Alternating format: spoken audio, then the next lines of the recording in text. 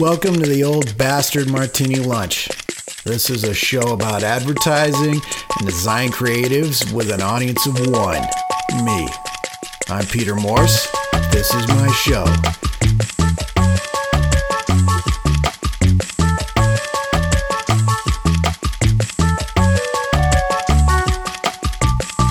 A very dry martini.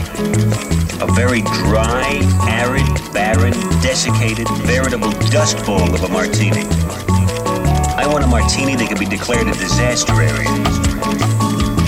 Makes me just such a martini. Well, now, for anyone curious enough to listen to this show, thanks. I appreciate it. Hey, if you've listened to another one and you're back, well, welcome back. These are conversations between me and my other ad colleagues. I say ad colleagues, but I've got a lot of design and creative folks that I bring on here as well. Record them more or less just for my own enjoyment, but you're certainly welcome back to the booth to listen in. Due to some cancellations, going back to the archives, got a little more discussion with Peter Worth. This is an interesting episode because Peter Worth is new to the title of art director, and we get to talk a little bit about some of the struggles that Ryan and I have both had in the position, and I think it was enlightening for him to see that he's not the only one with the same issues. So join us in our booth at the back as we share our drinks and our stories. Going 3 episodes with this? I'm just, I'm rolling whatever, maybe. You never know. See what turns into. So I'm trying to keep this thing at a running time of about 20 minutes. This is for me. So Mr. Worth, you've never been to Vegas? Never been to Vegas. Okay. But if you were to visit a debaucherous city, you were saying? New Orleans, all day. Okay, why is that? Music, food, history, just all things that kind of strike a chord with me as interesting and things I would like to spend my time doing. Have you been to New Orleans? I have not. Okay. I've been to the airport. Airports never count as being. And to the port. I've been to the airport, to the port, and then off on a ship. But that's my experience in New Orleans. I've been to both places. And what are your thoughts? As far as debaucherous, I think I would go. Well, they're both debaucherous. That's what we're saying. Yeah, but I'm just saying like one over the other. I would because Vegas is hot, but it's like a dry heat. Whereas you go to New Orleans and it's hot and you just feel nasty. Oh yeah, you know what I'm saying. You're okay getting a little dirty when you're dirty. I feel like you're already halfway there just being and Vegas is also very clean and antiseptic. At least it was like the last time I was there. Maybe it's kind of changed, but New Orleans, like, it's fucking filthy. Oh yeah, and it absolutely stinks. It smells like piss. But it's real. It's not. Yeah, I'm not saying it isn't. Yeah. Vegas is the fakest place you could ever be. Yeah, but that being said, you're allowed to say that. Yeah. You grew up there. But Vegas had amazing service because, and I don't know if it's like they're in their mindset of like, we need everybody to feel as safe as possible, sure, and give them the best experience they can because we're in the middle of a fucking desert and there's no reason to come here unless we're giving them absolute incredible service and making them feel safe. So. Back before 2008, Vegas was the only place you could be a bartender or a waitress and make 6 figures a year. Yeah, I'm sure. So what are we drinking now? What is this? Oh, yeah, I haven't touched it. Oh, I'm about gone. Yeah, I know. Here, I didn't even get a chance to toast. There you go. Yeah. Mr. Worth had the bright idea for us to drink a perfect martini. In my opinion, far from its namesake. Well, it's not. No, I don't disagree. I made it. It's better than. Yeah, I don't dislike it. I made it dry. Well, perfect refers to using both dry and sweet in equal portions to cover the parts of vermouth to the gin ratio. So making a perfect martini, but a dry perfect martini, I used less vermouth than probably a traditional recipe calls for. Sure. Whereas before we were drinking, you're gonna cheat it a little bit just for your audience here. So whereas before we were drinking, like optical alignment. Exactly. So put this into designer terms. Okay. It's Speak to the audience here. Visually centered that Assuming they're the ones versus listening. mathematically. I wanted to be garbage man. That didn't work out. You moved on. Played creative. Did that a while. Moved true. up. That's true. At Swanson now. It's good. Swanson it's great actually. So I applied at Swanson, I believe at least 2 times before I actually got hired. I don't know what they're waiting for. I applied 3 times. Did you? Mm-hmm. I got 2 letters that say thanks but no thanks. Yeah. This is a good conversation because I think It's also like it's a need basis. and I think there's a lot of people that just don't really know what it takes to get a job, and some of it is just a lot of hard work. Some of it is timing. You know. I'll even say this about Swanson, just seeing the hires and some of the decisions made is like, they may come across as a fantastic candidate, but the Swanson hires for what they're looking for. Right. Not Sure. necessarily, like if... A need basis, yeah. Yeah. How does that make you feel, Mr. Worth? I mean, there's a lot of truth to that, and maybe that was a lot of, like, you know, my first and second time applying. I know the second time there was actually a posted position that I applied for. The first time it wasn't. I was just like, Right. you know, fresh, and I was like, here's my stuff. And actually, Greg Wiley, not too long ago, was going through during the move, you know, and everybody was cleaning house. Right. Found my book Nice. and brought it It's to me physical. and said, "Hey, I figured you'd."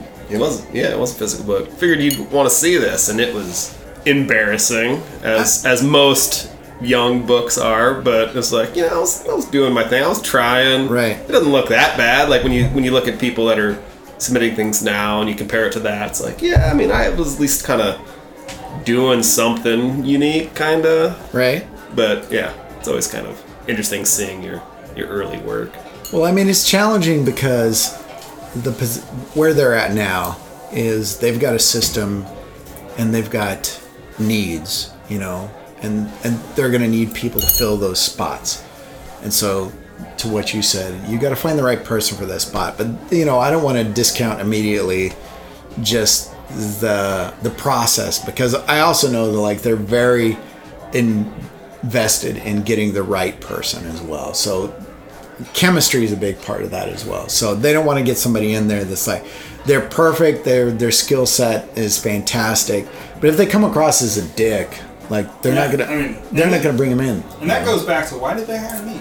Yeah. Well, you're gonna say that, but you know, that's one of the things I did like about it, was just that, either positive or negative, was their humble attitude. Yeah. You know, because I've worked other places where humility is not necessarily an asset; it's not a strength. You know, I also felt like that's show me I a humble, better. like, CEO, successful CEO. Yeah, it's right. not a characteristic of that, you know, role. Right. So I that's one of the things I liked about it. I did good work when I was there. Yeah. Right. Yeah. Maybe. Good-ish. Yeah. You know, I think something else. I think something else that they have to, you know, look at when hiring somebody, you know, straight out of school or somebody at an entry-level position, is how coachable they are. Yeah. Can Can I see them growing into this position, or are they somebody that's, you know, going to be difficult to work with, or difficult to coach or train? And that's a tough thing, because you never know. I'm gonna tie this back to just like bringing you on board, like, because I knew from my interactions with you that, like, you were a good person for that. And you were always going to be, and I think I told you this, like, you were kind of like my design conscious, because at times we'd be in situations where I would think, this is what I want this to do. And I remember talking with you, and you would say, I don't like this, or this is dumb. Like, that's what I liked about you, is like your honesty, because you would either say, you fucking stole this from this, or you would say, this is, you know, even if I didn't realize I had, you'd say, you stole this from this, or you'd say, I don't like this because of this, or, you know, you were always very honest with me. And I'm like, I need you to be my design conscious. You know, you need to be the guy that's going to push back. At the end of the day, I'm going to say what we're going to do, but I need you to tell me you didn't like something. And you were always really good about that. And I appreciated like that honesty. Yeah. Like I felt like we had a pretty good relationship with that. And I felt like you were able to kind of grow into, you know, the places we put you, because it wasn't always like easy situations that we put people in there. And you always did great with that. My favorite project this is going to sound dumb because like you did a lot of things, but my favorite project working with you was, I think it was that thing for that, it was the wine tasting. Okay, I know exactly. You know I can finish your story. Okay, yeah. Just so I can prove I know exactly where you're at right now. So the key to being a good hockey player is not knowing where the puck is, but where it's going. You better believe it. So yeah, this was like Gretzky, folks. This was like a wine and it was like a wine tasting cheese sort of social gathering, and I was tasked with drawing, you know, a spread for this. And it seemed to Peter Morris, it seemed too clean and rigid, and so he said, "Put that pencil in your left hand. Draw it now." And I did, and that's what we ended up using. And it was, I mean, that's the perfect sort of when you embody like into words. What does a creative director do, or what does an art director do? That's kind of the exact. Or one of the many things, but one of the, like, you know, tactics to use is like, how can we take your talent and use it in its best way in this specific scenario? And that was an example of how that was used, and it was, you know, it was a successful piece. Yeah, from what I remember. I liked it because I know I struggled early on in that role there because the people I was working with, like you, and I think probably at the time like Kyle Stebbins or Brandon Murray, Emily Yobel, like everybody, and I struggled because I thought like all you guys are really awesome and I'm not getting awesome work. I realized it's because of me, like I wasn't directing good work, you know, or just to understand what you had, you know, what kind of vision you had in your head. And that's a challenge. It really is. I mean, when I approach designers, I always go, "Here's what we need to do. Go." Right. Because that's what I always want. I'm gonna let you do whatever you want, and then. But not every designer is me, and that's the unique thing about like, art direction. You have to kind of cater to who you're working with. Yeah. Mm-hmm. Some people respond to like negative criticism and deadlines. Some people respond to, you know, cradling them and telling them how great they are. You have to kind of know how to read people. Right. And that is, but at the same time, it's like, I need this shit done. Right. The only way it's getting done is if I'm standing here making sure it gets done. That's actually kind of like reassuring for me to hear, being, you know, new into the art director role. Feeling like it's sometimes it's easier for me to just do it than explain to somebody how to do it. And I feel like there probably still is situations where that is the better choice, but you have to know when to like go this way or that. And I feel like a lot of that is how, I mean, there's different clients, creative directors have different roles in too. Some are more involved, some are less involved. So it just depends on, I think, client roster as to like where your role lies. Well, they do. Because mine don't. And I think for me, some of the conversation I had that were helpful, because I was in those situations as well, is that it's difficult. It was difficult for me. Like, I didn't want to let people do things.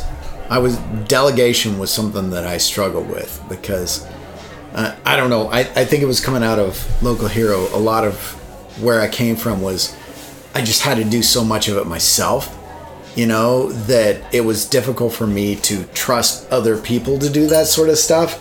And that's not to say that I couldn't, because there were like a lot of great people in there that I could trust to do those things. I did this project myself because I felt like I couldn't trust this person to, you know, these designers to do this. And what was communicated to me was that's an opportunity for those people to grow. And you kind of took that from them because you And that's a fair point. Yeah, because you were paranoid or you didn't feel like they could do it. And legitimately, they probably couldn't have done it, you know? It's a read. But I took it from them to do it myself as opposed to letting that person grow, you know? So that was some really valuable stuff that I kind of learned there. And as an art director, like, looking at designers, you can probably... I mean, you could look at somebody and say, yeah, I trust them to take this to the next level. Or you could say, I don't. Right. And I feel like that's kind of your right as the leader of that account to make that choice, right? Okay. I mean... Yeah, I like that. Oh, Peter Worth wearing them big boy pants. There you go. Don't leave me hanging. It's bad luck to share an empty drink. Oh, I got a sip right here. I did have a sip left. I've worked with phenomenal designers like Brandon Murray. Yeah. Who... Right. Which we've all worked with. Who's Brandon Murray? The motherfucking man. But I mean, when the first time I gave Brandon Murray a layout project, because the guy was insane with certain aspects of design, but you give him multi-page layout, he didn't know how to handle it. Right. And I remember his first project versus his last one at Swanson Russell, and you go, do you even kind of understand how much you've come along from the guy that was a great logo and type designer to the guy that's just a great designer. But now, and I probably use it as a crutch too much. It's like I don't have the time on this project to let someone work on this because I don't have the time to coach them. Well, I need this. I feel like there's a certain level of like hunger that has to exist. Yes. Yeah. Like a person like Brandon Murray, like he wanted it. Him and I would both show up back to office at 11 p.m. All he wanted was to make great work for 3 hours. Yeah, and that's the thing is you've got. Not everybody has that. There's in the industry, if you've got people that are that hungry, they will. And I had Ashley as like one of my first students, and I knew, like within the first week, like she's going to be great no matter who's standing up here teaching. She's going to do great, you know. And you've got those people that are like that. They are going to do great, and they're going to continue to move on. I didn't realize Ashley was a student of yours. Yeah, I didn't know that. Some history there, but no, there are people that are going to do good, and it doesn't matter like who they are. They're hungry and they want to achieve that. They're going to blaze way past. You know? And I remember that in school too, because I was in school the same time as Aaron Jarzinka. But we always kind of knew about each other because it was like, if anybody, like we'd look around like these projects are fucking garbage. Wait, who's that guy? People doing good work know each other because they're like, I hope he gets hit by a bus on the way home. Right. Because competition's a good thing. It makes everybody's work better. Yeah. And you know, Aaron and I have talked about that a lot. He talks about a story where I called out one of it, like he made some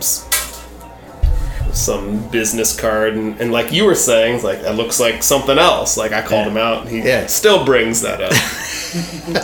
But you know, we challenge each other and now, you know, we're both fairly successful at what we do. Yeah, and I mean that ties a little more than you. that's the he whole manages thing about, people, I don't. You know, being hungry and what can you do? Like how do you achieve? How do you grow? You know, and those people are always going to do good. And it's difficult because you'll meet other people that I think are really coachable and that can do good things. And there are a lot of really great 9-to-5 guys that I've worked with. Right. Don't expect them to do anything above and beyond. It will never happen, but they're incredibly fucking reliable in the time you've got. Those are clutch guys. Yeah, and they do great. But let's expect not throw anybody under here. Let's not name any names. I'm not naming anybody. Like I'm just saying, like those are definitely clutch guys because you need those people. Yeah, or gals. Yeah, they keep the wheels moving, man. Awfully close. You know, they keep the machine rolling. You know, those are important people, but you also need to really move it ahead. You need those people to go above and beyond. One of the many things that I remember a local hero was I had some meeting that I had to leave for, and we had a project. I don't remember what the project was that was due. I don't know. We had a shorter timeline. So I left for the meeting, and then I came back to the office, and I was picking up some stuff, and I remember you guys are still in there working. I was like, man, fuck yeah. Like this These people are into it. Like, they understand the importance of this, and they're going to put the time in to make this good, make this work, you know? And at that point, I realized this is a lot bigger than me. Like, we've got people in here that believe in this as well. And then, you know, it's all those people that are hungry and want to make this thing work, want to do more than that, you know? 9 to 5 is be like, hey, I did the best I could in the time I had. I really got to get home and play Xbox, you know? Yeah. And like, that's fine. There's value to those people as well. And I don't want to discount that, because that's important as well. But you got to have a good mix of those folks. Agreed. Yeah. But you also don't want to like just grind out and burn out the people that are right. Going to go above and beyond. Don't bank balance on that like all the time, because that ruins those people too. Yeah. Well, it's tough too, because I know that being married and having kids has done a lot more to like center me, because I know if I didn't have that, I would work all the time, because I love to work.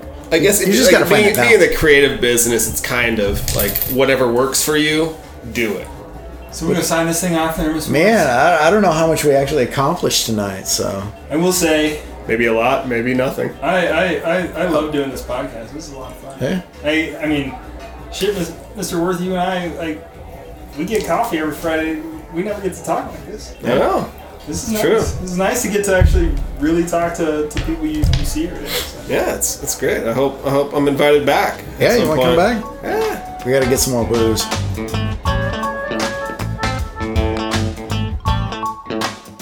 Thanks again, Peter Worth. Hope that proved, shed a little light on some of the struggles that art directors face. Certainly a challenging position, and not easy, and not something that everybody's going to be successful at. I'm sure Peter Worth will do great. He's always stepped up to any challenge, and he always succeeds. If you want to continue the discussion with Peter Worth, feel free to contact him on Twitter at PTWorth. Thanks again for listening. If you like the show, subscribe on iTunes. Give me a rating, maybe. Trying to keep this show on schedule. So far, so good. And even with the cancellations, we've still got content to fill this out. But we've got more folks lined up in the future. You can always interact with the show on Twitter at Bastard Martini, or you can visit the website for recipes and show notes. It's oldbastardmartinilunch.com. In the meantime, have another martini. I know I will.